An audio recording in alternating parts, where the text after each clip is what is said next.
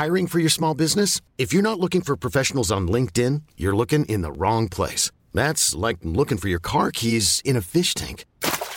LinkedIn helps you hire professionals you can't find anywhere else, even those who aren't actively searching for a new job but might be open to the perfect role. In a given month, over 70% of LinkedIn users don't even visit other leading job sites. So start looking in the right place. With LinkedIn, you can hire professionals like a professional. Post your free job on linkedin.com/achieve today. There's never been a faster or easier way to start your weight loss journey than with PlushCare. PlushCare accepts most insurance plans and gives you online access to board-certified physicians who can prescribe FDA-approved weight loss medications like Wegovy and Zepbound for those who qualify. Take charge of your health and speak with a board-certified physician about a weight loss plan that's right for you. Get started today at plushcare.com/weight loss. That's plushcare.com/weight loss. plushcare.com/weight loss.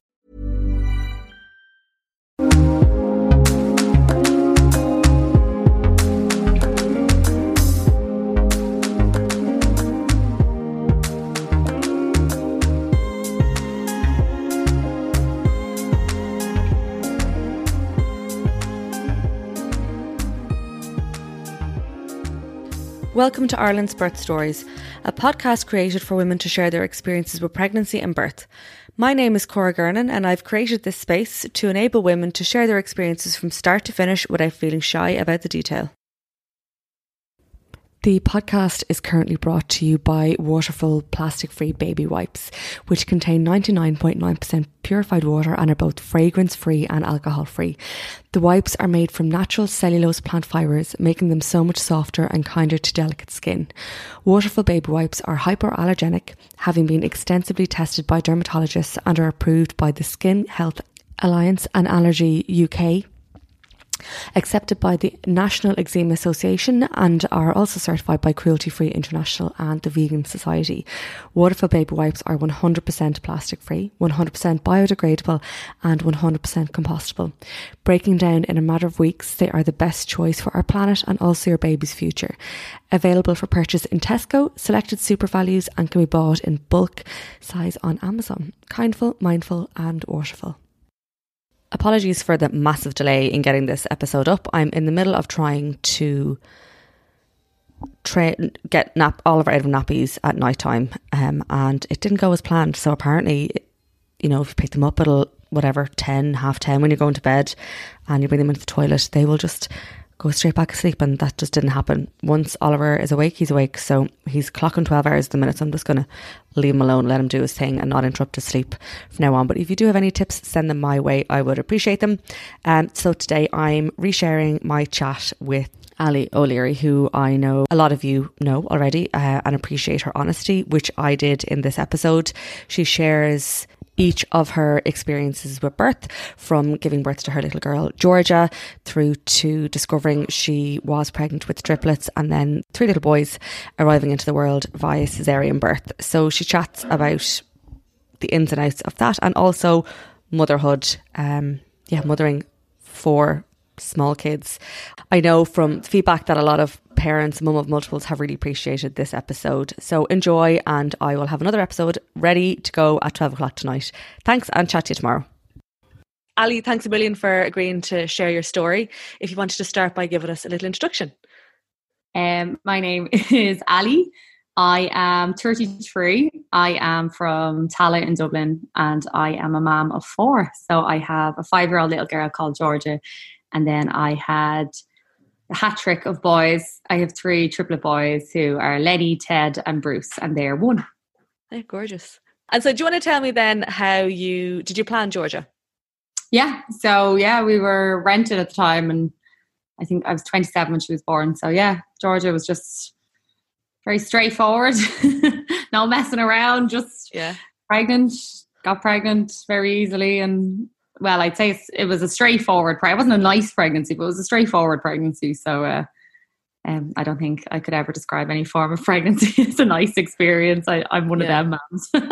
But I know some people have lovely experiences, but I did not miss my bump at any stage, I would say, on either of my pregnancies.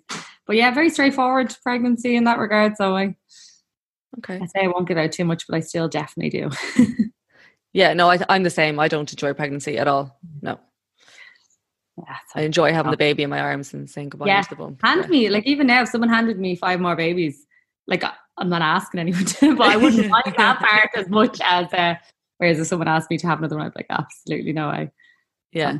I always said, actually, funny enough, me and Chris, actually, before I had the boys, I always said I'd love to have 3 kids. And he always said he'd love to have 2. And I said, well, you're only getting 2 because I'm not getting pregnant more than twice. Like, yeah. So we kind of laughed saying, I think we both jinxed You did, yeah. How many weeks were you when you had Georgia, when you started going into labour? I was 41 plus 6 and I was induced. Oh yeah, no, it wasn't. I'm convinced I'd still be pregnant on her if it wasn't induced. He's just one of them kids, like, you know, you're like, ah. But yeah, no, I was 41 plus 6. I was 44 minutes off being 42 weeks pregnant when she finally made her entrance. So I'm going to claim the 42 weeks just. Yeah. But yeah, no, I was induced on Georgia. So I actually, like, I'm one of those people that once I hit 40 weeks, getting to 40 weeks was like, oh God. And then once I hit it, I just didn't care because I knew I had an end date, 100% end date in sight. So yeah, I didn't actually mind going over. I know loads of people hate going over on pregnancies and stuff like that. Got induced on her. So the last 2 weeks weren't too bad. It was the 40 before that I'd be giving up.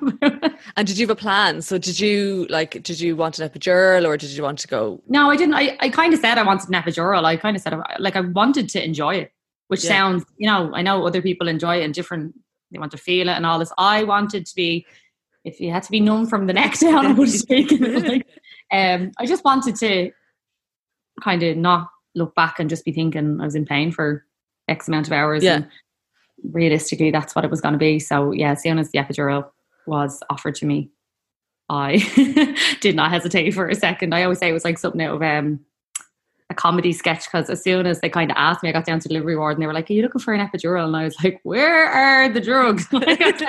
And with that, the anaesthetist just happened to be walking by and he just popped his head in and was like, hello. And I was like, oh, hello. Like, it was, Chris always describes it as, because he had to use the bathroom. So they kind of said to him, you go downstairs and we'll, you know, you're kind of no use to us here at this stage, when I was getting the epidural.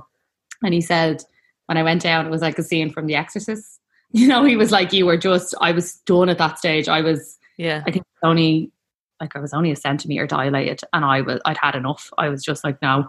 I was induced at like 9 a.m. and this is at like 4:15.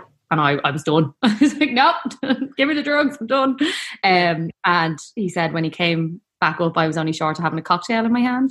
Oh, like sitting on the bed being like, oh, and so where are you from? And where are you? But it's that quick, apparently, yeah. Yeah, it was unbelievable. Like, it was instant. And I had no, like, you know, people talk about side effects and stuff like that with epidurals and stuff. I had nothing whatsoever, no side effects. I could actually still move my legs. And like people always say, like, it was sort of funny because stuff you worry about going in, I was worrying about, you know, will the epidural hurt? And, you know, I didn't want to get a catheter in. And, you know, like little things like this that you're, you know, you psych yourself up. You're at that stage. Like, one thing I'll tell anyone is like, you don't care. You don't feel it. You don't. No. It doesn't bother you. I was like, if you want to go in, ask for it, get it, you'll be fine. I was like, but again, each their own, I suppose. In the end, Georgia swallowed meconium in my waters.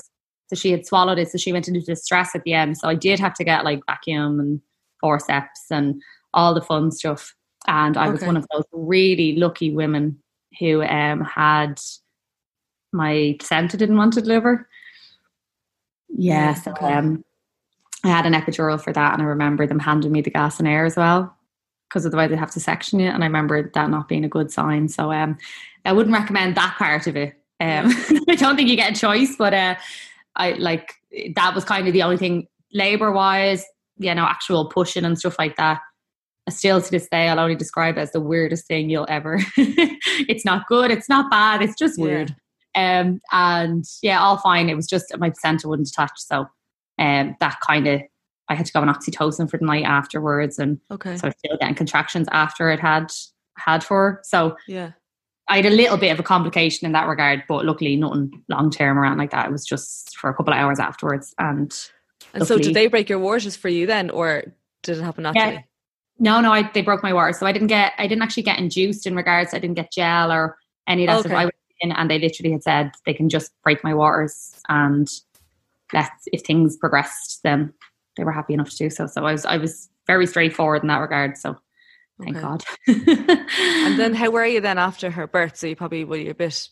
Yeah, no, I wasn't. I have to say that's the one thing I don't think people talk enough about. It's kind of like, shh, you've had the baby. Yeah. You have a cute baby to distract everyone. Let's pretend nothing else is going on.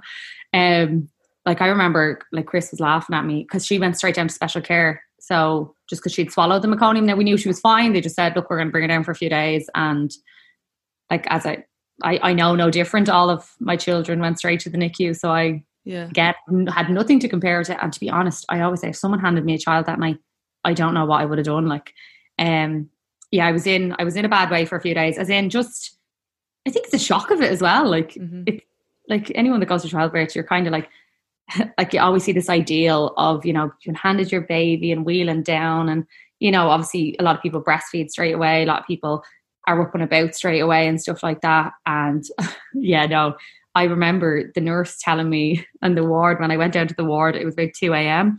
and the nurse said she could just hear me. Now I'm one of those gobshites who's too polite for their own good sometimes. And I hate ringing the button for the nurse, right? I'm always like, there's so much to do. I don't want to be at them.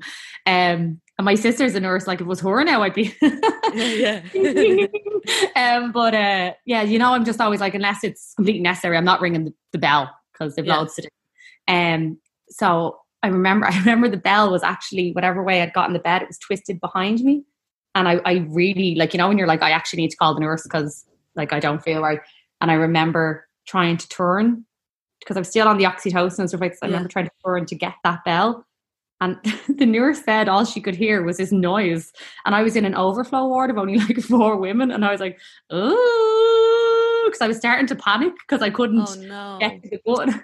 Now, of course, it's not. I thought I was making no noise. I was like, oh my God, what am I going to do? Like, and she just walked in and was like, are you okay? And I was just like, no, I'm not okay.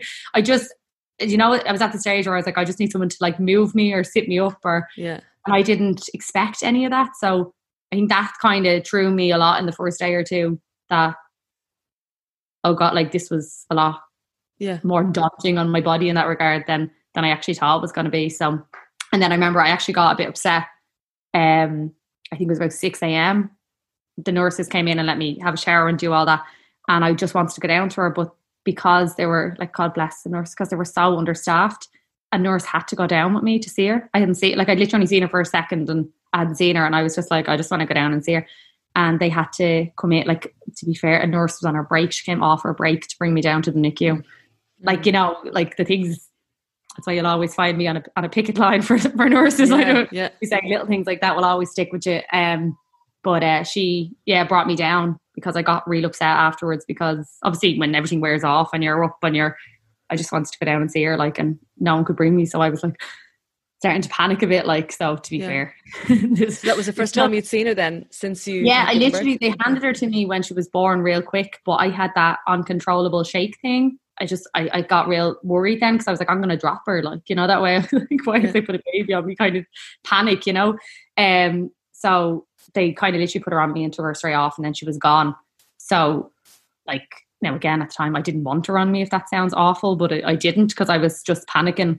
And so I'd only actually gone down to see her then at about 6 when the nurses walked down with me and walked me back up. Like, so I always remember with her, she was full of fluid. She was this 8-pound, 12-ounce baby, and she was in the NICU with these teeny tiny little, like, 1, 2, 3 pound babies. Every time the parent came in, I was like, I'm very sorry, she's fierce. You kind of laugh at it, and like, obviously being on the other side of it now, you laugh, but I remember just being like, oh my God, the size of my baby. Like, she looked enormous, obviously, by comparison.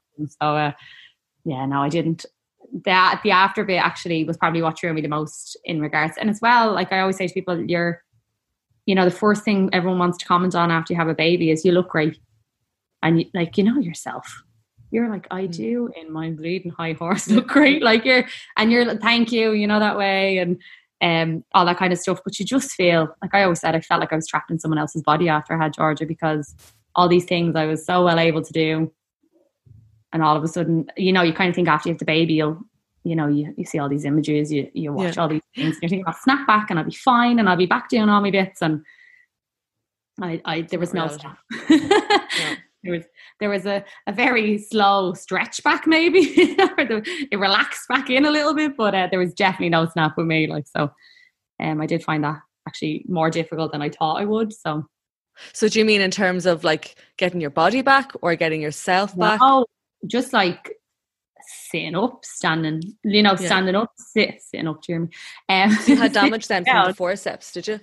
Yeah, like I had an episiotomy as well. Okay. Which again is another thing I don't think anyone, it's this kind of thing that we don't want to scare women, so we just don't tell them about it. Mm-hmm. Like it's magically going to go away. Like I love information. I'm one of those people. The more you tell me, the more prepared I am, and the more mentally able I am. Like the physical side of things, I can deal with if I can kind of put a plan in place and I have an idea of what's going to happen.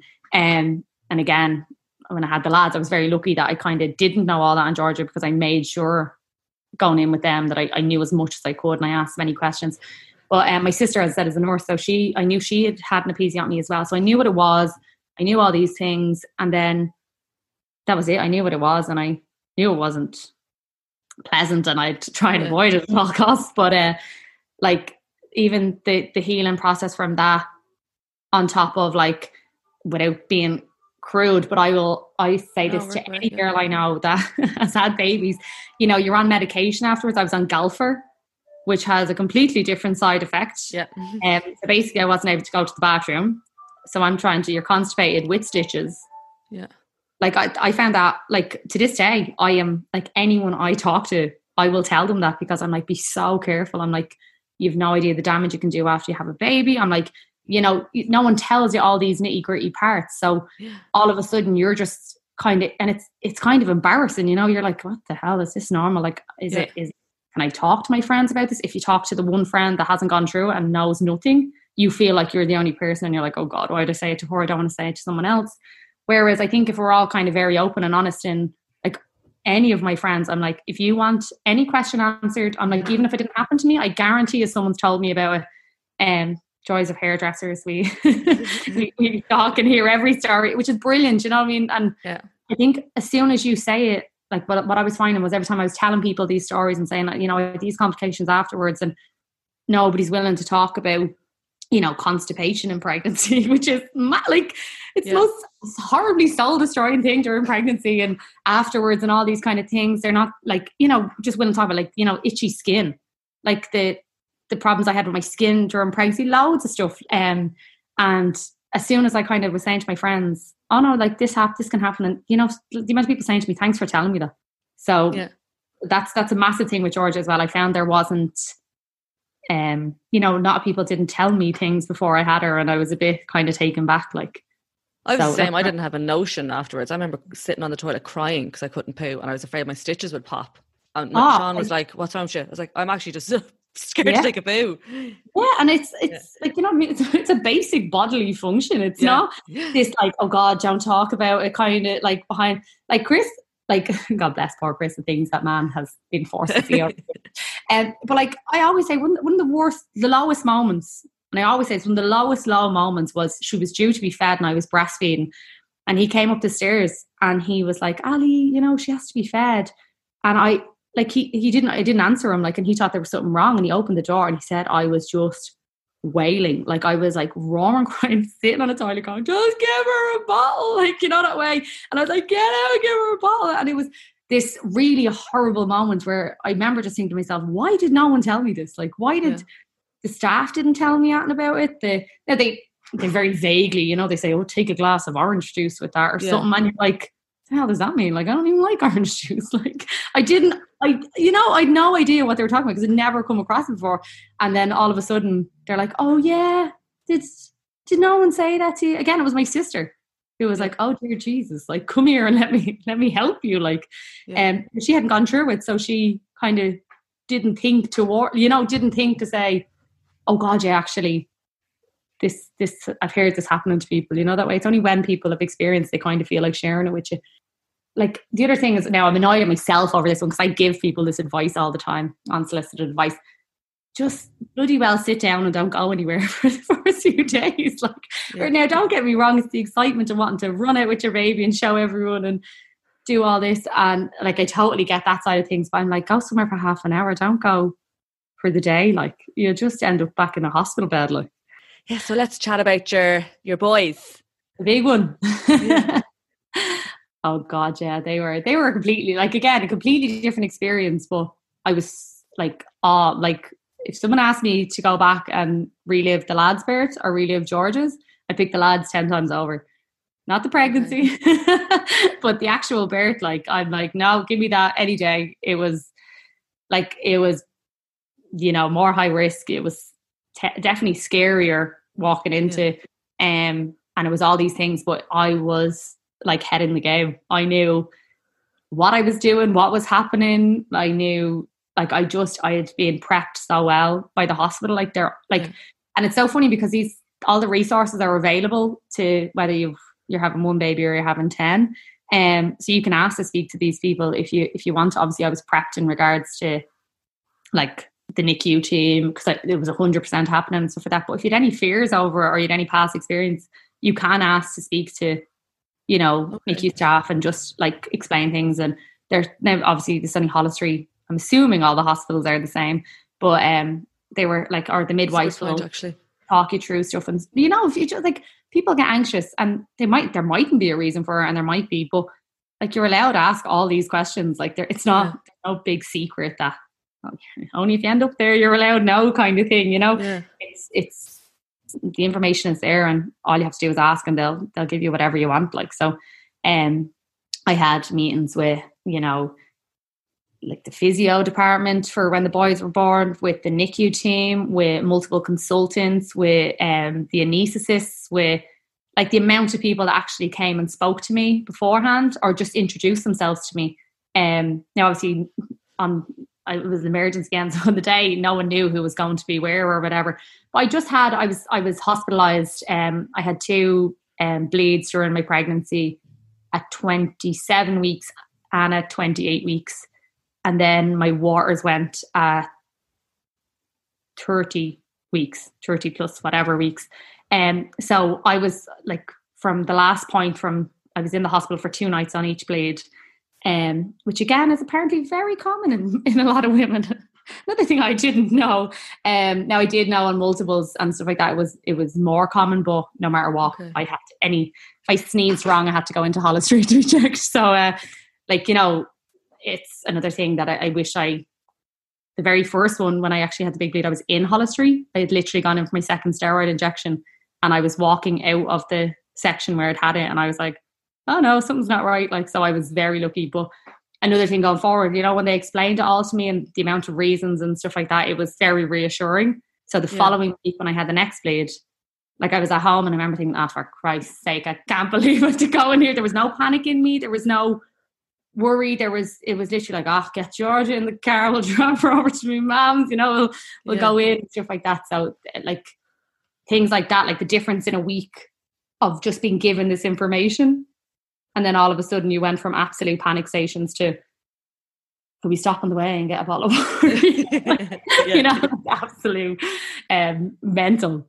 I'm just, I still laugh to this day when you know, when I think back and I realize kind of the difference in me in that kind of bit of information. But we met with, when I was in hospital and my waters broke. So for the 2 bleeds, the team came up to me and stuff like that just to reassure me of what was going on. They spoke with me through all the different types of breathing apparatus that the boys might have, that they might or mightn't have. I was talked through how many people were going to be in the theatre with me when they were born. I was talked through like where, like, you know, what was going to happen with me afterwards, what was going to happen with them afterwards. You know, if I had an emergency, what was going to happen? If it was planned, what was going to happen?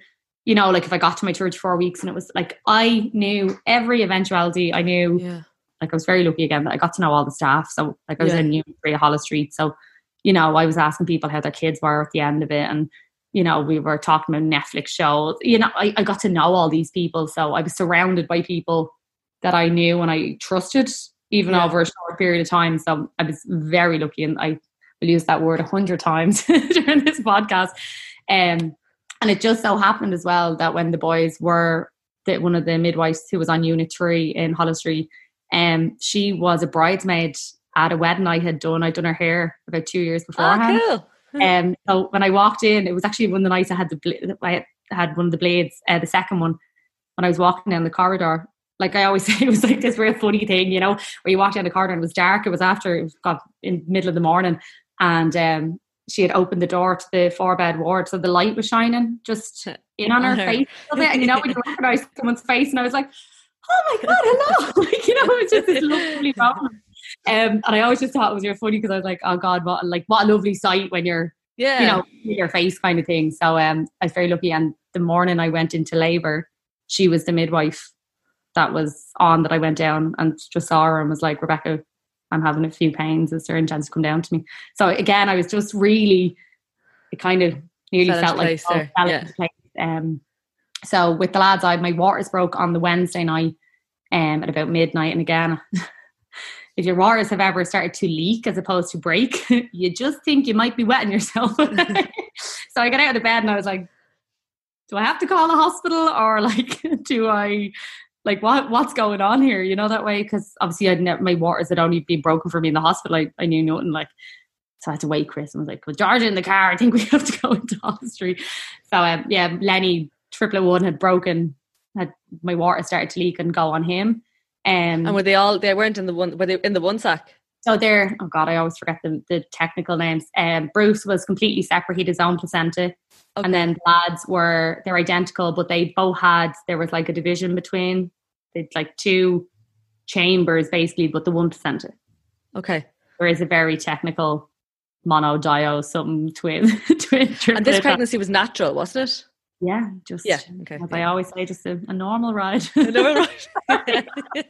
I always laugh because I always, you know, it's normally like, you know, women when I go out, and I always say, if you're brave enough to ask the question, you have to be brave enough to answer. So I get very laugh. Even my dad, every time, my dad for some odd reason always seems to be with me when someone asks, and I'm like, just a normal ride. He's like, sake, you know, I'm like, sorry, Dad, but he just finds it real funny because like, I can't believe people ask you that. I'm like, it's novelty, you know. It's like, it's not a thing. I always say to people, if you want to know the correct way to ask, you always say, were they spontaneous?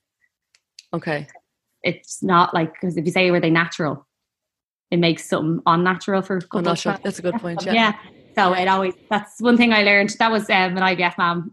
They used to ask you that in the hospital, is it spontaneous? And I'd be like, yeah, it's spontaneous. But an IVF mom was like, it's a nicer way to ask because, you know, they're all natural. They're just one's spontaneous and one's thing. I'm like, so see, I was learning stuff through all this myself. Yeah. And so how did yourself and Chris feel when you saw that scan? Oh, so we went in. I had a miscarriage in November, so we went in for an early scan. This time around, so I found I was pregnant at the end of January, so we went in for an 8-week scan, and at the 8-week scan they told us it was twins, so they could see the two little sacs. Too early to actually properly get a look, so they were like, look, it's twins, like there's definitely two.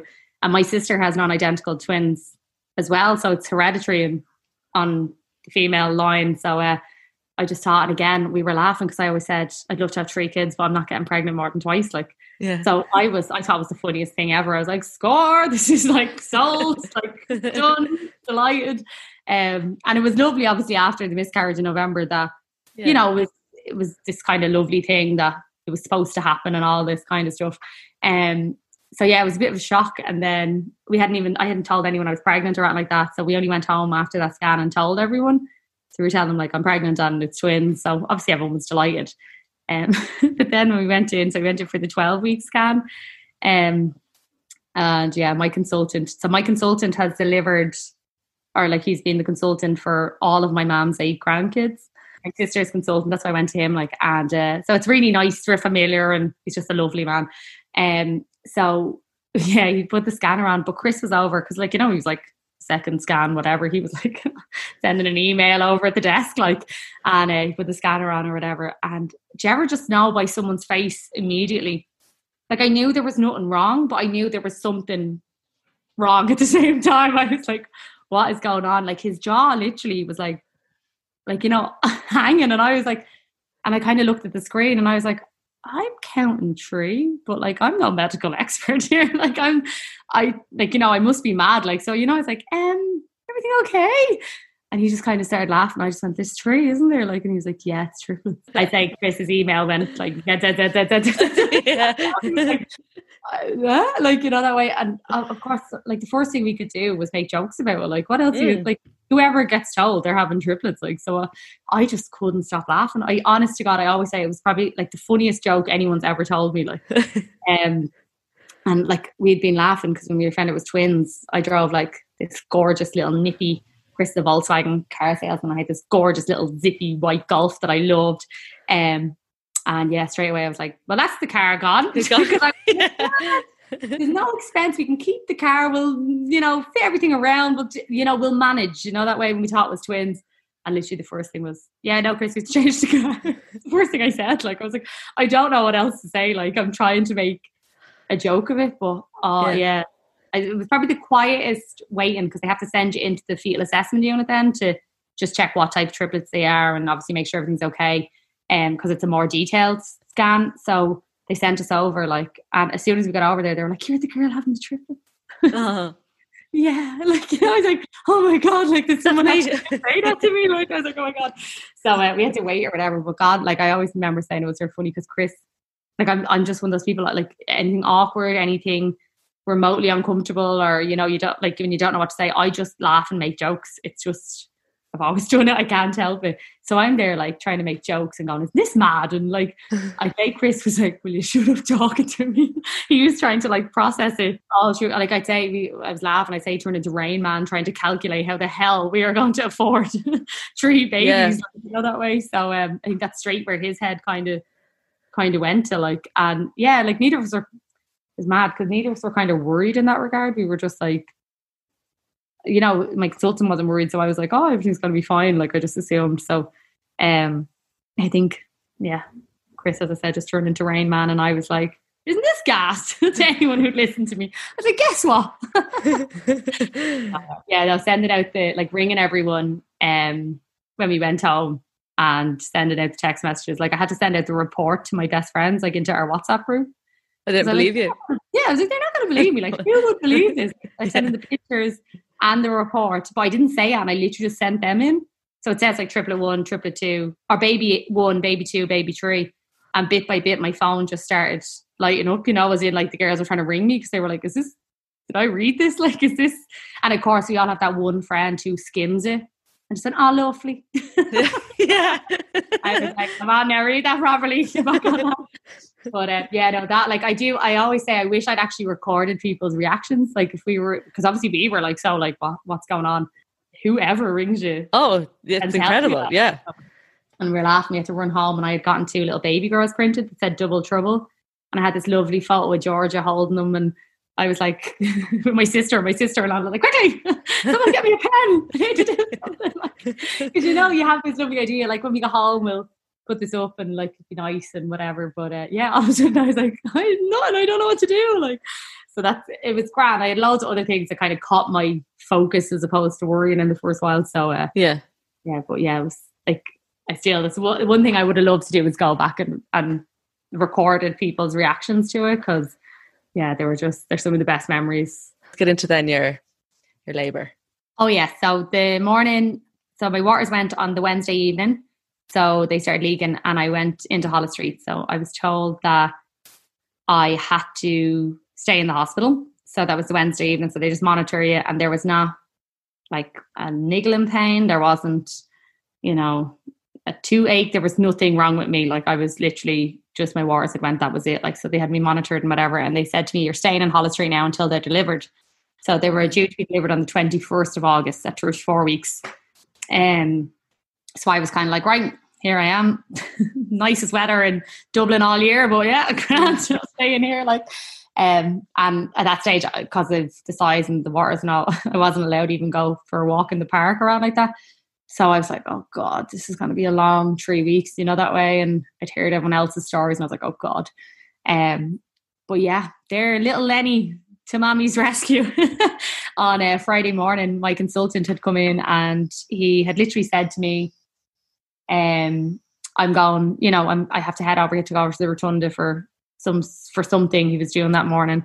And he said, how are you feeling? Like, how's, you know, any pains, any aches, anything? And the NICU staff are always ringing him saying, because when they hear they have a multiple triplet mom around like that up in the wards, they're ringing to say, you delivering her today, any sign or whatever? And he was like, no, she's fine. Don't worry about it. No niggles, nothing. I was up early that morning because the breakfast comes in at 8, and I said I'll have me shower and all before my breakfast gets to the bed. I was so ahead of myself. So he left at about 7:30 and I went in to have me shower. And when I was in the shower, I was like, it feels a bit odd. Like, you know, that way it was a pain, but you're like, you know, when someone's talking about stuff, I was like, maybe I'm just like any little flutter around. I was like, so yeah, about 2 more in, and I was like, no, I know that pain. I was like, I remember that pain. I was like, I remember it well.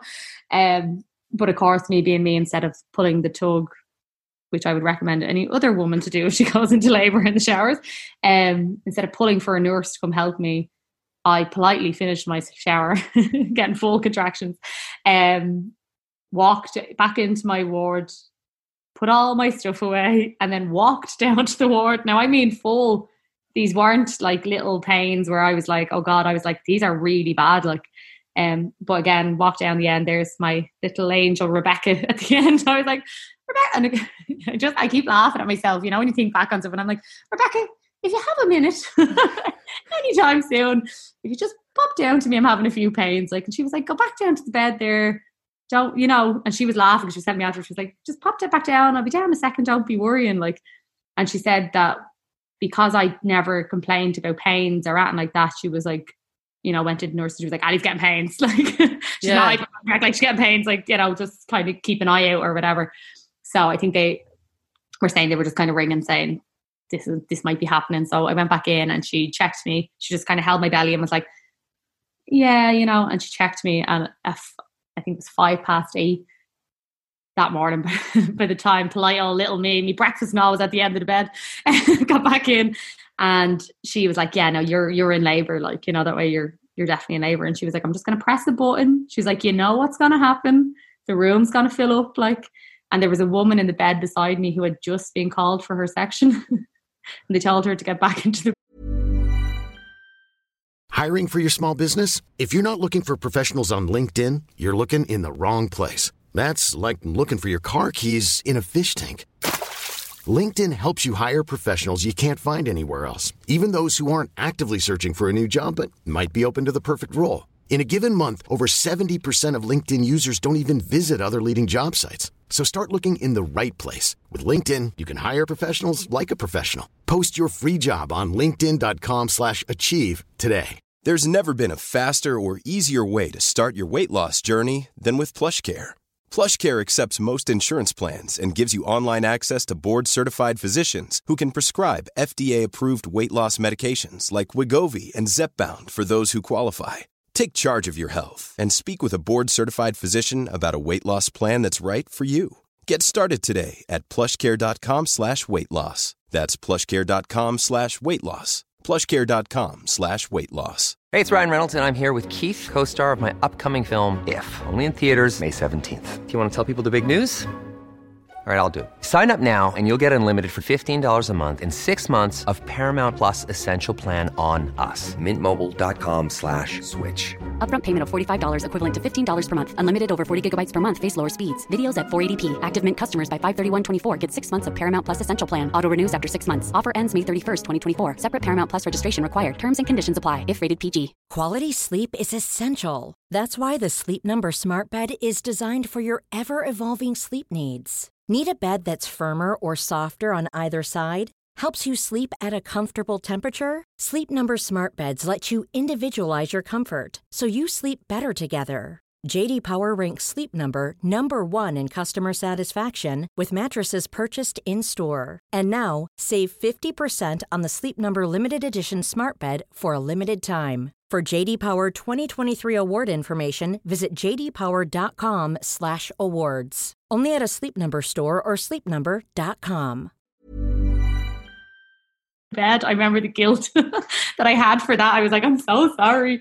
They told her to get back in the bed. So very quickly you're realizing this, because that was the thing I didn't expect. I didn't expect it to happen as quickly as it did. So like that was 8:05. So I said, do I ring Chris like to come in? And she was like, ring Chris. So I rang him. I was like, hi, I'm having a few pains. I'm in labor. You're going to have to get into the hospital.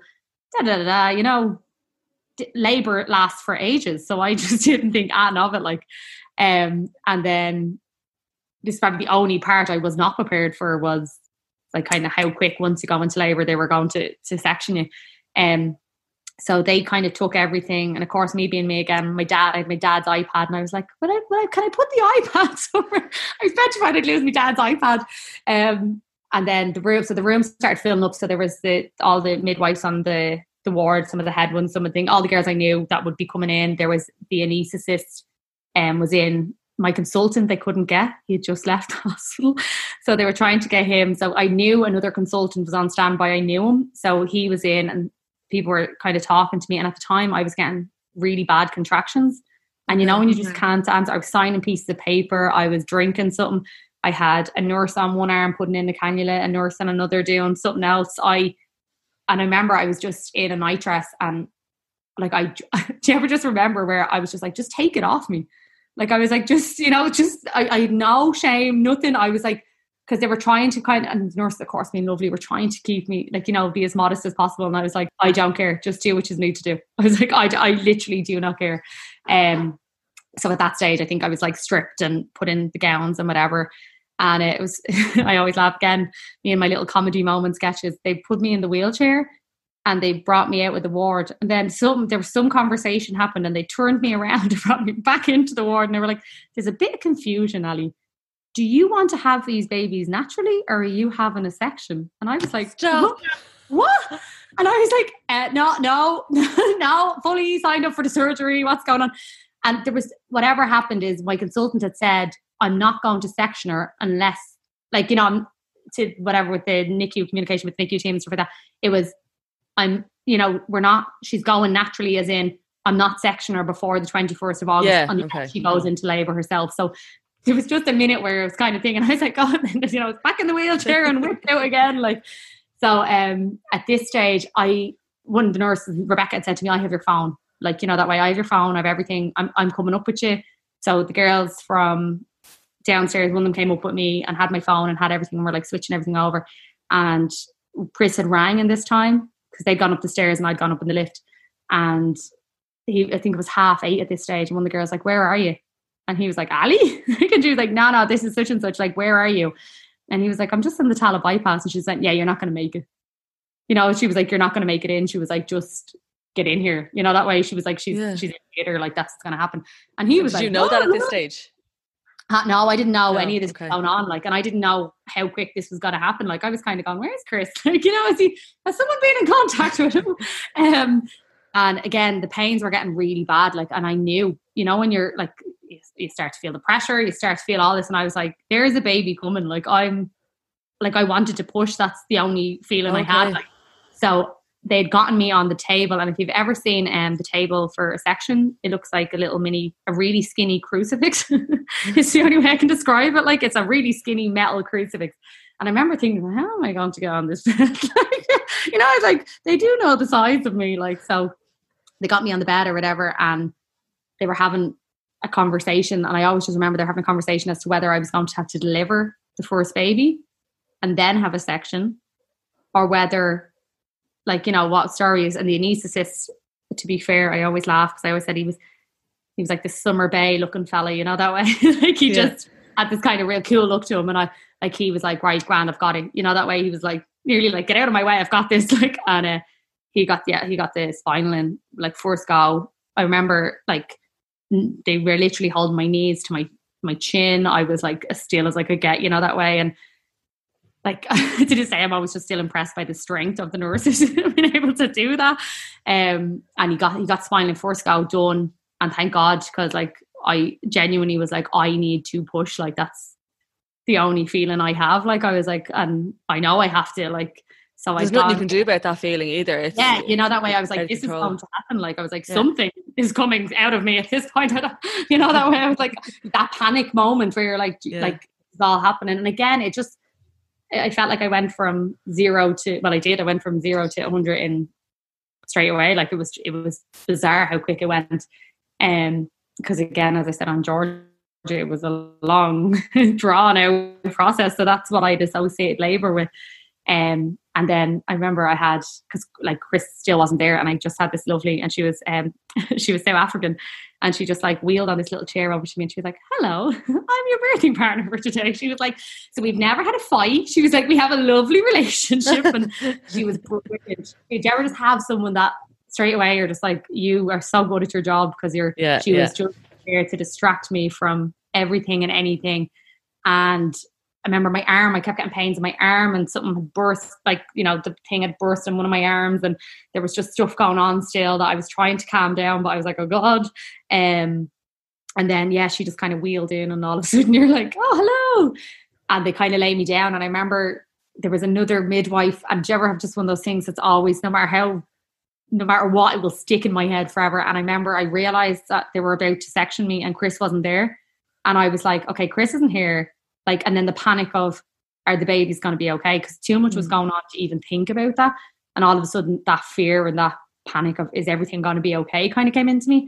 And I always get real emotional talking about her. I don't know what it is. I lay down, I started crying. I started just like uncontrollably crying, but I like not making a sound, you know, and you can just feel tears falling. And the midwife just stood behind me with a tissue and just wiped my tears, said nothing, just literally stood there. And I remember just thinking, God, you're so good at your job. Like I was like, and she was, you know, just stood there, and the other midwife, and there were so many names that day. It always drives me mad because I remember their names in the beginning, and bit by bit I can't. And I'm always like, I'm raging because I would love to, like, you know, just like go in and be like, does that girl actually realize the little things that they do make such an impact on people's lives? That one always gets me. I just remember thinking, what a lovely, kind thing to do. And then, the midwife, the other girl was there beside me, and she had my phone. She was like, I'm going to take pictures. You know, I'm going to, like, 'cause I hadn't asked for pictures to be taken or anything like that. She was like, but Dad's not here, so we're going to make sure he's here when he knows what's going on. I'm laughing, like, Chris is the most squeamish man going. So I was like, I think you're all right, but like, go on anyway. Like, but she just started chatting to me about the weather in Dublin. She'd out the weekend with her friends, like what I drank, like anything and everything that was not got to do with what was going on. Like, sorry. And she was brilliant. Like, and like, that's why one thing I do always say now with COVID and that going on, and people are obviously worried about obviously their partners not being in and stuff like that. I'm like, give those midwives, it's not fair on you, but give them the absolute credit, because you'll never be alone. Like, you're never alone walking into a maternity hospital. I'm like, they're just like walking angels. I'm telling you, I couldn't have nicer things to say about them. Like, and then obviously they started the section, which women always get, like, so many people had given me like how a section was going to feel, and how, you know, it was uncomfortable, there was pressure, or, you know, I was really scared, and I was all these things, like the actual, again, once you're actually in that moment, the worry of what's happening to you goes away, and it's just the worry of everything else. Like, but I always remember saying to the girl, the midwife beside me, I was like, this is lovely. It's like, I feel like a weight has been taken off, because obviously this months of pressure, like I was having 3 babies, placentas, everything taken out of me. So honestly, it felt like my rib cage was getting lighter every time they moved, like they got rid of a baby, as off. Like they like lifted a baby. I was like, oh, I felt like I was sinking into it, kind of thing. It was like not a section. The actual experience of having a section, having a spinal, having all that, was not in any way scary or painful, or it wasn't uncomfortable. It was like, you know what I mean? There was, if I was to ever say to someone like about it, I'd be like, don't worry, walking into a section. I'm like, the actual section part and all that, I was like, it's fine. Like, you're fine. I was like, they drug you up at the back. It's all good. Yeah. But so that part of it was lovely. And then the midwife again that was sitting with me had said to me, have you got names for them? Like, and we'd only named Ted. Ted was the only one we knew. Triplet 2 was going to be Ted, after Chris's granddad. And I loved the name Bruce, and it was a running joke the whole way through the pregnancy. And I was like, go on, like Bruce. And he was like, no, you know, stubborn or whatever. And the midwife just turned to me and just went, and I said, I love Bruce. I said, but he doesn't like it. And she just went, is he here? I was like, well, no, he's not here. And she was like, well, I think Bruce is lovely too. And I was like, she was like, Bruce, triplet 3 is Bruce. Like, we knew the singleton is who I wanted to name Bruce. Like, so she just kind of basically made sure after everything that happened, she was like, no, you're getting a name. You're getting a name. I was like, all right, Oh, she's just what you needed, isn't she? oh, she was absolutely brilliant, you know, that way. And again, just so good at her job, like, and like above and beyond her job, but like brilliant at her job, like. And then Chris came in, so they were born at 5 to 9. 2 lads were born at 5 to 9, and Bruce was born at 4 minutes to 9. So by a whole minute, he's going to be the youngest forever. Like, so Chris came in then, like, again, like he was like throwing a car downstairs and running in, and he didn't know where to go, ran into the ward. The girls were dressing him, bringing him up the stairs. Like, the way he tells it, he'd have you in hysterics. He was like, and then I'm just thrown through these doors. There you are. Like, oh God. So he came in, and again, the midwife was, introducing herself and everything like that. And he sat down, and he literally sat down and was like, you okay? I was like, yeah, like, are the boys okay? Like, are they okay? Like, that's all I kept saying is, are they okay? Are they okay? And he got, like, he had actually met Lenny when he got out of the lift. They were putting Lenny into the lift, and they said, this is your son. Like, oh my God. But he said he was so, like, when he came in, he was like, he kind of forgot there was, he was like, where's the third one? He was like, oh, I met the third one. It's okay. So, but like, he always laughs. He always says when the midwife brought him over to the other 2 lads while they were just working on them. And he just went, and this is Ted, because we didn't have a name for Lenny, but he said, this is Ted, this is your son Ted. Like, and she went, and this is Bruce.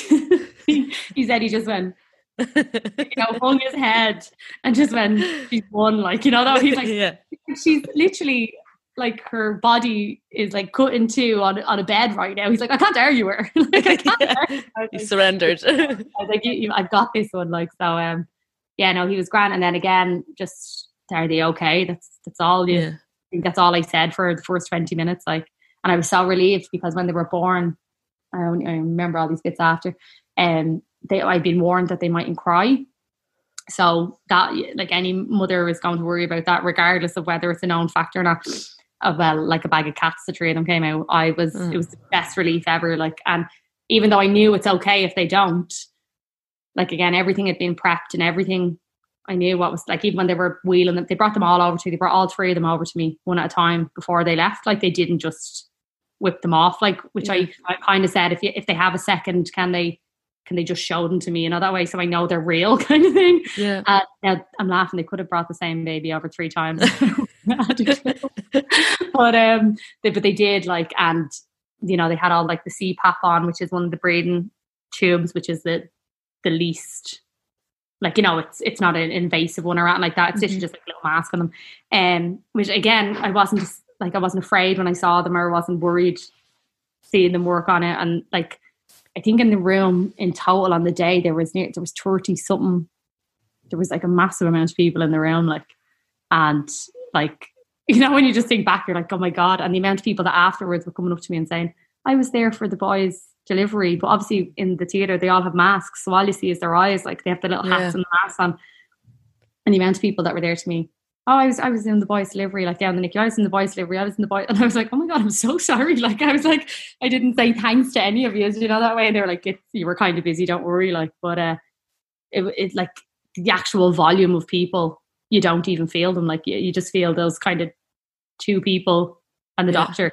And only afterwards, and everyone kind of was coming up and saying, oh, I was, like, I was on Lenny's team when he was coming down, I was on Ted's, I was on Bruce's. And you're just like, how are that many people up there? Like, I'm like, was it that big a room? Like, was it didn't feel crowded, it wasn't scary, it wasn't like I always say, no matter, like, I had the boys alone, technically speaking, as in my partner wasn't there, and I'm like, there was not a moment in that room I was on my own. I was like, yeah, that's a good point. You know what I mean? I'm like, I had an army beside me, to whether you have 1 person or whether you've 40 in the room, like, that way. I'm like, any midwife, doctor, and you're not on your own giving birth at any stage. I'm like, they're little, I just, like, Hollis Street, it probably took me a full year to be able to properly tell that, to get that all out without being a blubber mess. But they were unbelievable. Like, I just, even to this day, like, the urgency and what should have been a really traumatic experience in regards to, or what could have been a really traumatic experience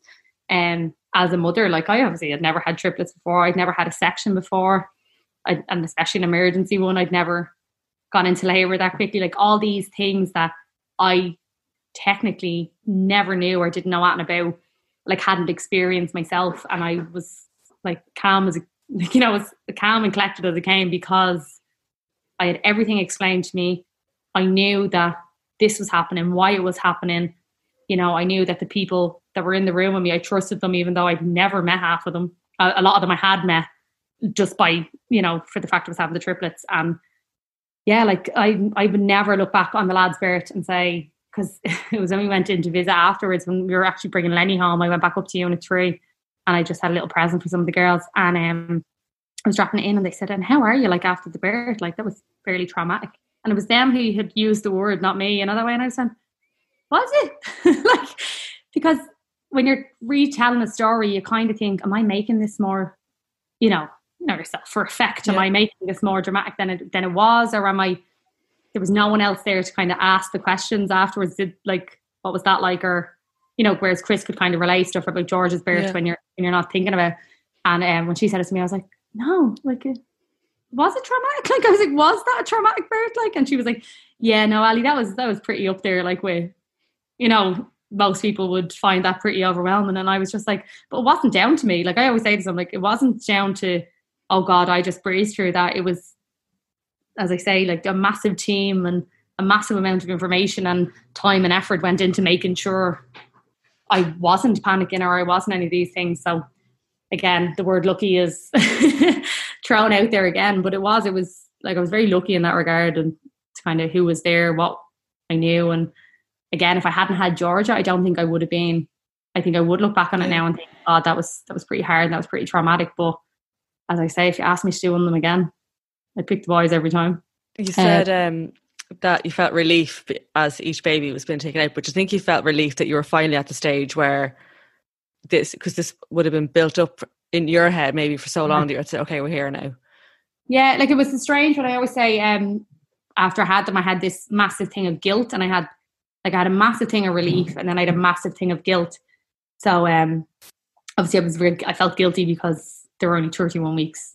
You're thinking I'd want to get them to at least 34, that way, and they have a better chance and there's less complications and they're not going to spend as long as NICU and all these things, are the possibilities. But so I did. I had really bad like guilt afterwards, because I just, when you walk down, and again, the other thing, no matter how prepared you are, walking in and seeing, 3 pound, 4 pound little babies with, masks on their face, even though I knew what they were going to have on, I knew what they were for, I knew they weren't invasive.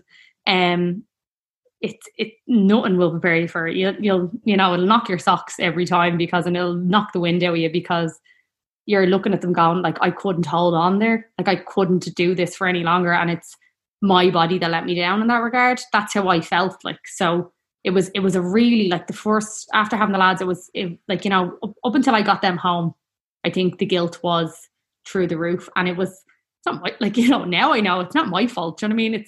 You can only do what you can do. Like, but you're thinking, God, if I ate better, if I had just listened when people told me to stop, if I had just, because I can be a bit of a stubborn cow when it comes to someone telling me not to do something. I'm like, I will go run that marathon, pregnant with triplets.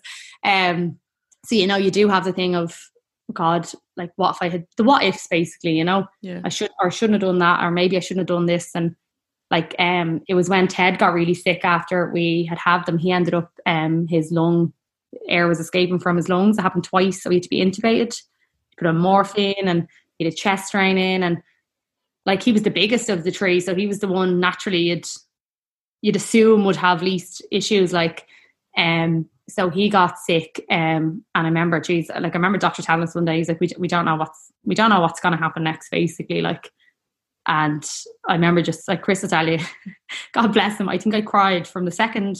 I never cried in the NICU. Never. Like, I don't know what was in me when someone's giving me information. I'm taking it in and I'm like, hard face, stern cow, bring it. Like, I think I never wanted them to think they couldn't tell me everything. And I think if you just burst out crying every time, I didn't want them to feel like, God, don't say it to her. Like, or I don't know.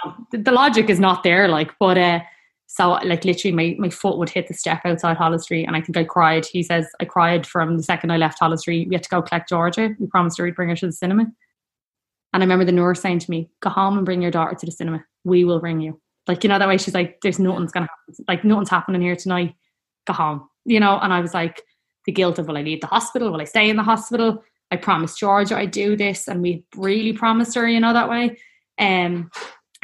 Like, we laugh. I'd say if anyone saw me, we went to the cinema to see Toy Story 4, and I literally sobbed from the start of the film, like the whole time. And when, you know, had to go collect Georgia from my mum's, couldn't get out of the car, like the guilt after having them was extreme. Like, and then again, when he was sick, I was saying that's my fault because, you know, I couldn't, you know, hold them in any longer, basically. And yeah, it was a very, after having them, like the mom guilt and the, you know, anyone who has a premature baby kind of, that I spoke to kind of says the same.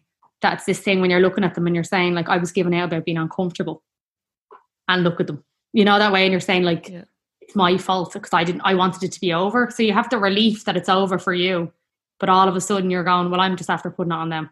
That's the way it feels. Now, it is 100% not the case. Like, you know, that way it wasn't my fault. There's nothing you could do or say or at about it. Regardless of whether I ate lettuce for the 9 months and sat in the bed, like that was it, like, you know. But yeah, that was the one side of it. And then, like, after having the lads, the body was the opposite issue. It was, you literally have major surgery, get hit with a truck, and then it's, or you need to feed, you need to sit in a NICU for 12 hours, you need to go home and mind your 4-year-old, you need to, like, again, I was really prepared for it. I knew what was going, like, I knew that there was this massive recovery afterwards, and as well with having a section as opposed to like a vaginal birth. You know what I mean? I knew there was this other end of it, that you have to heal from surgery on top of healing from giving birth, on top of, you know, having to do all this. So it was, but again, I was so prepared. I knew what was ahead of me, that it wasn't going to be easy.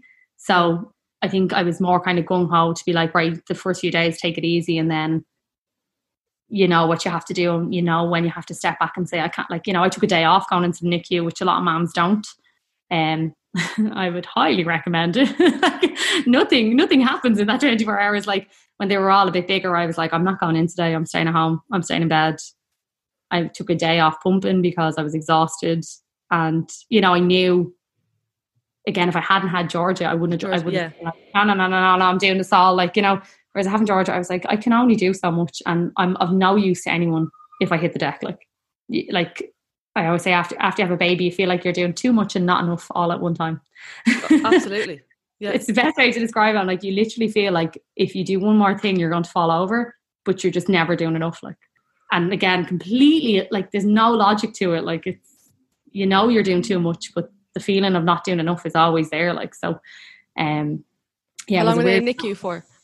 They were in NICU for 5 weeks in total. Bruce got home 5 weeks to the day, and then Ted was 5 weeks and 3 days. Or Lenny was 5 weeks, 3 days. Ted was 5 weeks, 4 days. So they came home quite close, kind of together. That was, thank God, because that was nearly the most awkward part, because someone had to be home minding the baby, someone had to be in the NICU with the boys. Yeah, actually. And, you know, and then you've Georgia and all the, like, trying to get a lift in and out. And I still couldn't drive at that stage. I couldn't drive for like a minimum of 6 weeks. So I was relying on people to drop me in every day. Like, my dad, I only said to my dad afterwards, because as well, when I was at the end of the pregnancy, my dad was a bloody rock star. He drove me in now every day. And like, he dropped me into Holles Street, came home, he'd get my mum, and him would come in again. So, you know, he'd drop me in, drive home, drop my mum in, drive. Like, he was doing Holles Street at least back and forth twice a day, you know, that way, minimum, because he'd come in and get me sometimes. And then Chris, because he wasn't taking his maternity or his paternity or his time off until the lads were home, he was driving to work. He worked in Dean's Grange, so he was driving to work in the morning. He was dropping the milk in before he went to work, so I didn't have to go in, like, at the crack of dawn. Yeah. And then he was going to work, and then he was driving back to Holles Street. And now we could stay as long as we wanted, but we always said the parents, like the grandparents, would come in, and their visiting time was 5:30 to 7:30. So at 7:30 we always left, like, because the doctors would do their rounds then. So we didn't hang around for the hour. We always left.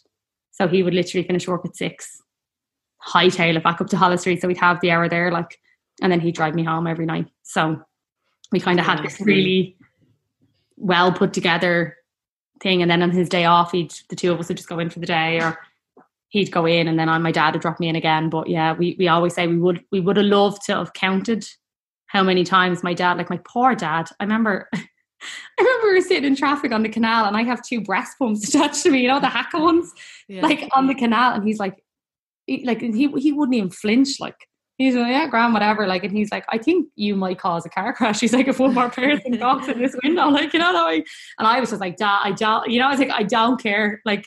And Chris's mom, like all the grandparents, to be fair, my friends, like whoever could give me a lift gave me a lift, like, that way. There was never my dad was just retired at the time, like he was retired, so he was okay in and out, like. And my mom hadn't retired. Oh no, my mom hadn't retired. She retired in December, so like he'd be dropping her to work, coming collecting me, doing what, like the unsung hero of this all, I think, is my poor father, going back and forth. Even the day I was in Holles Street with the injections and I had the massive bleed, it was my dad with me in the waiting room, like with Georgia as well, like, that way. And the poor man, like, Jackie, another girl who had triplets at the same time as me in Holles Street, was come from Donegal. She was airlifted from Donegal, and then the babies were in NICU. And Jackie's incredible, actually. If you've someone to follow on Instagram, she's triplet mom +7. She has 10 kids, and her last 3 were triplets. Yeah, like, so she's a very good one to follow as well. She's very interesting. She doesn't think she is. She's one of those very extremely modest people, but she is. She's very interesting to follow. And she was in the same time as Maeve, so she had to. Between the 2 of them, were splitting back and forth. And there's Use House as well, is a charity, so it's accommodation for parents in NICUs. Okay, I was going to ask, is there what's the accommodation like? So Use House actually caters for the Rotunda, Holles Street, and the Coombe. I'm not sure of other hospitals, but it's definitely them 3 for any parents in the country who are staying, who need a place to stay, obviously, so they're not travelling back and forth. And also means you're staying with other people with babies in NICUs. So I know a lot of the mums found that kind of really nice to. And like your kids can stay, like, you know what I mean? So if you have a small child at home and you can't be traveling back and forth, I know there's people who had their kids staying there as well, with them at the time. So it's nice to, you know what I mean? It's something I would have never known about. And that's it's been nice then when you got the 3 boys home and they could have Georgia, so that a lot of you were together. Or how I think Georgia, like, I don't think they ever felt real to Georgia. Like, she knew they were born. She knew I was kind of back in the running to be going to the park. And she knew all these kind of things. But she started school. The lads were born on the 2nd of August. She started school, I think it was 27th of August. And originally, I was meant to have them on the 21st. That would have been a week after they were born. Like, thank God they came early again. Like, looking back, hindsight is a great thing that you're like, thank God I went early, because I was in a bleeding bad way going in with her 3 weeks later. So I could only imagine if I had to do it the week after having them. Like, so this for her was like, it was when, again, she's probably her and my dad, the unsung heroes of this all. But like the stuff she put up with, like, I was like bedbound when I was pregnant. Like, I remember she used to ask me for a sandwich and I'd be crying because I had to get out of the bed to go downstairs and make her a sandwich. Like, my mum and dad everyone used to take her, and she was so kind of clingy to me then. And then obviously I was in hospital, so she was even more clingy. And then when I eventually got home, I was going in and out of the hospital every day. So when they got home, it was just like, it was like the biggest relief for us, because this poor little 4-year-old who just wants her mum and dad, like, was being pulled from pillar to post. And, as soon as kind of Bruce got home, it meant one of us was there the whole time. Like, one of us, out of the 2 of us, was stable. We were there. Chris could take his paternity leave and his time off. The little bit of pressure was because we had to keep the time. We had no choice. Like, so, that as soon as Bruce's car seat hit the floor here, it was like, oh my gosh, it was like, we've got one, we've got here. And then like we recorded a reaction, and I remember like everyone else in the house was like, just come here, like, like, come here, like, there's an actual baby. Like, it was like all of a sudden it was, they haven't been making this up for the last few months. Like, so like Bruce was the first one home, and actually funnily enough, the 2 of them are thick as thieves. Like, they're like, the other 2 kind of like Georgia or whatever, and laughter or whatever. Bruce just follows her around constantly. We have to bring Bruce into her every night to say goodnight. We have to, that way she's, 2 of them are funny, like. But then Lenny, on the Monday, we were told, on the Sunday they were saying, look, we think Lenny can come home tomorrow. So we were like, oh my God, yes, like, we've done it. And then Ted was who had the complications with his lungs and stuff, so he was a few steps behind. So we didn't actually think we were going to get him home till the weekend. And we got a phone call on the Tuesday morning just before I was going in saying, do you want to bring in his car seat? We're going to let's take him home too. And I was like, I'm not ready for this. You can't send me home with 3 babies. Like, I was like, what are you doing? But again. And Chris's dad actually was on, he wasn't well. He has like a form of cancer. So he wasn't able to go into the hospital actually for his health. We'd be afraid he'd catch something as opposed to, so he hadn't seen any of them. So every time we brought one of the boys home, the first stop, instead of coming home, we went to his dad's house. So we have the pictures of every time of his dad with them all. So, when we had Ted, like we brought, like we hadn't told anyone we were bringing Ted home. We rang my best friend and my sister were here and we got the phone call. They were helping me that morning. And I was like, will you just mind them? And we're just going to go. Like, that way we're not telling anyone. We're not. Yeah. So we got in the car, went into Holles Street and just pulled up to everyone, like pulled up to his dad's house with Ted, who was named after Chris's granddad and Chris's dad. So it was kind of like that final, like, that moment where you're like, oh my God, like they're all, like we got the 3 of them here, like, and then getting them home to Georgia that day. Like, again, we hadn't told anyone until my mom. I just asked my mom would she come up and help me clean or something. Yourself. The one thing I knew she'd come up for, I was like, will you help me clean? So yeah, again, we just kind of kept bringing people and being like, will you just pop up or will you just whatever? And we had 3 babies. And my friend Laura, as I say, when we got home with the 3 of them, I have a picture of all 6 of us on the couch. And my friend Laura took it and she's always like, I took the first family photo, and it was a kind of perfect timing. But Georgia, I just remember her just being like, do we get to keep them all here? And I was like, yeah, like we get to keep them all here now. And she's like, and you don't have to go back into the hospital. Like, and I was like, we're just going to go back in for like Mammy's checkup and for like the boys' checkups. But the boys don't go back into the hospital. Like, this is their house now. And she started like roaring crying one of the days because she was just like, I'm just so happy. Like, no one has to go back to the hospital. I was like, oh, days. It's like, oh, you're like, oh my God. You're like the guilt of it all. But now she's half besotted with them. 50% of the time besotted with them. And like 50% of the time she's like, can we get someone to mind them? Like, we just went to Wexford for the weekend there. Like the first time we've been away, God knows how long. And we took just literally Georgia and we gave my mom had Lenny, his mom had Bruce, and my sister took Ted. And she just, like, I remember we were like, we go home and get your brothers now. And she was like, can we not just have one more night? I was like, okay, Georgia, you're milking it now. Like, but it was just like, it's mad to kind of think in the last year, like the amount she has, like she's unreal. Like, she's just the amount she kind of has done and has gone through herself, like without even kind of realizing. So it's your emotional health as well, which is something like I always say to people, I'm like, it's not just your mental and your physical health. I was like, you've emotional health. I was like, and it probably affects women, especially hormonal women, like pregnant women, stuff like that. I was like, a lot more than most people. I was like, it's this thing of, you kind of just slot it in with your mental health. I was like, and it is completely different. I was like, your mental health is your ability to cope. I was like, you cannot control your emotions. Like, I was like, you just have to let them run it. I was like, but you have to kind of link the 2 things, especially after having babies, that you're aware of what it is and like it's gonna run its course, but you're aware that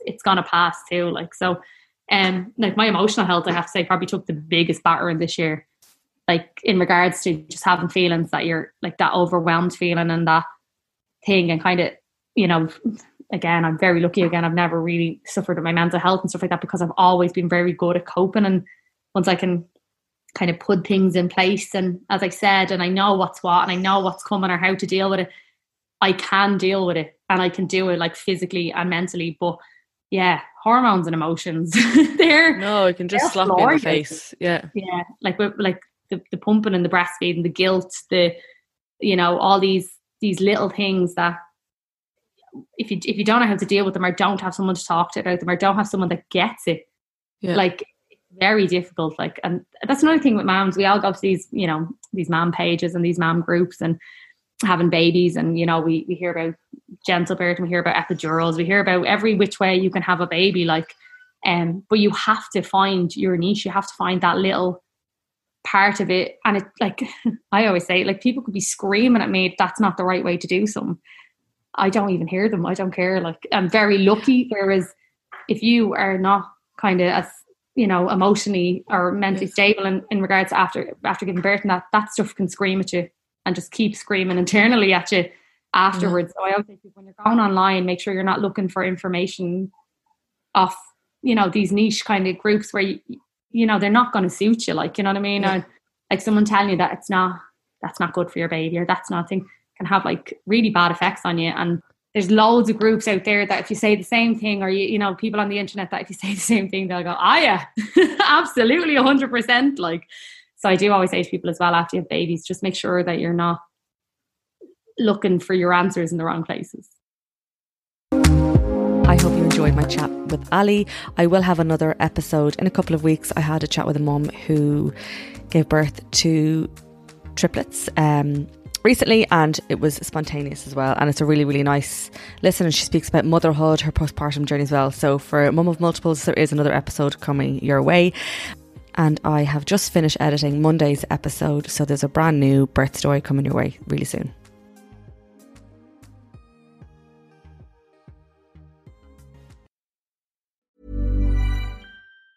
Hi, I'm Daniel, founder of Pretty Litter. Did you know cats tend to hide symptoms of sickness and pain? I learned this the hard way after losing my cat, Gingy. So I created Pretty Litter, a health monitoring litter that helps detect early signs of illness by changing colors, saving you money and potentially your cat's life. Pretty Litter is veterinarian developed, and it's the easiest way to keep tabs on your fur baby's health right at home. Go to prettylitter.com and use code ACAST for 20% off your first order and a free cat toy. Terms and conditions apply. See site for details.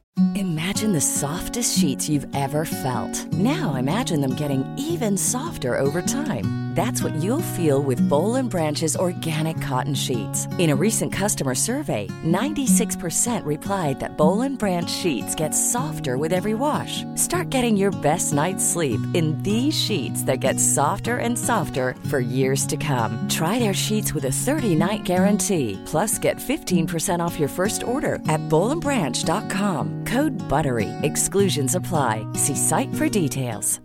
Hi, I'm Daniel, founder of Pretty Litter. Cats and cat owners deserve better than any old-fashioned litter. That's why I teamed up with scientists and veterinarians to create Pretty Litter. Its innovative crystal formula has superior odor control and weighs up to 80% less than clay litter.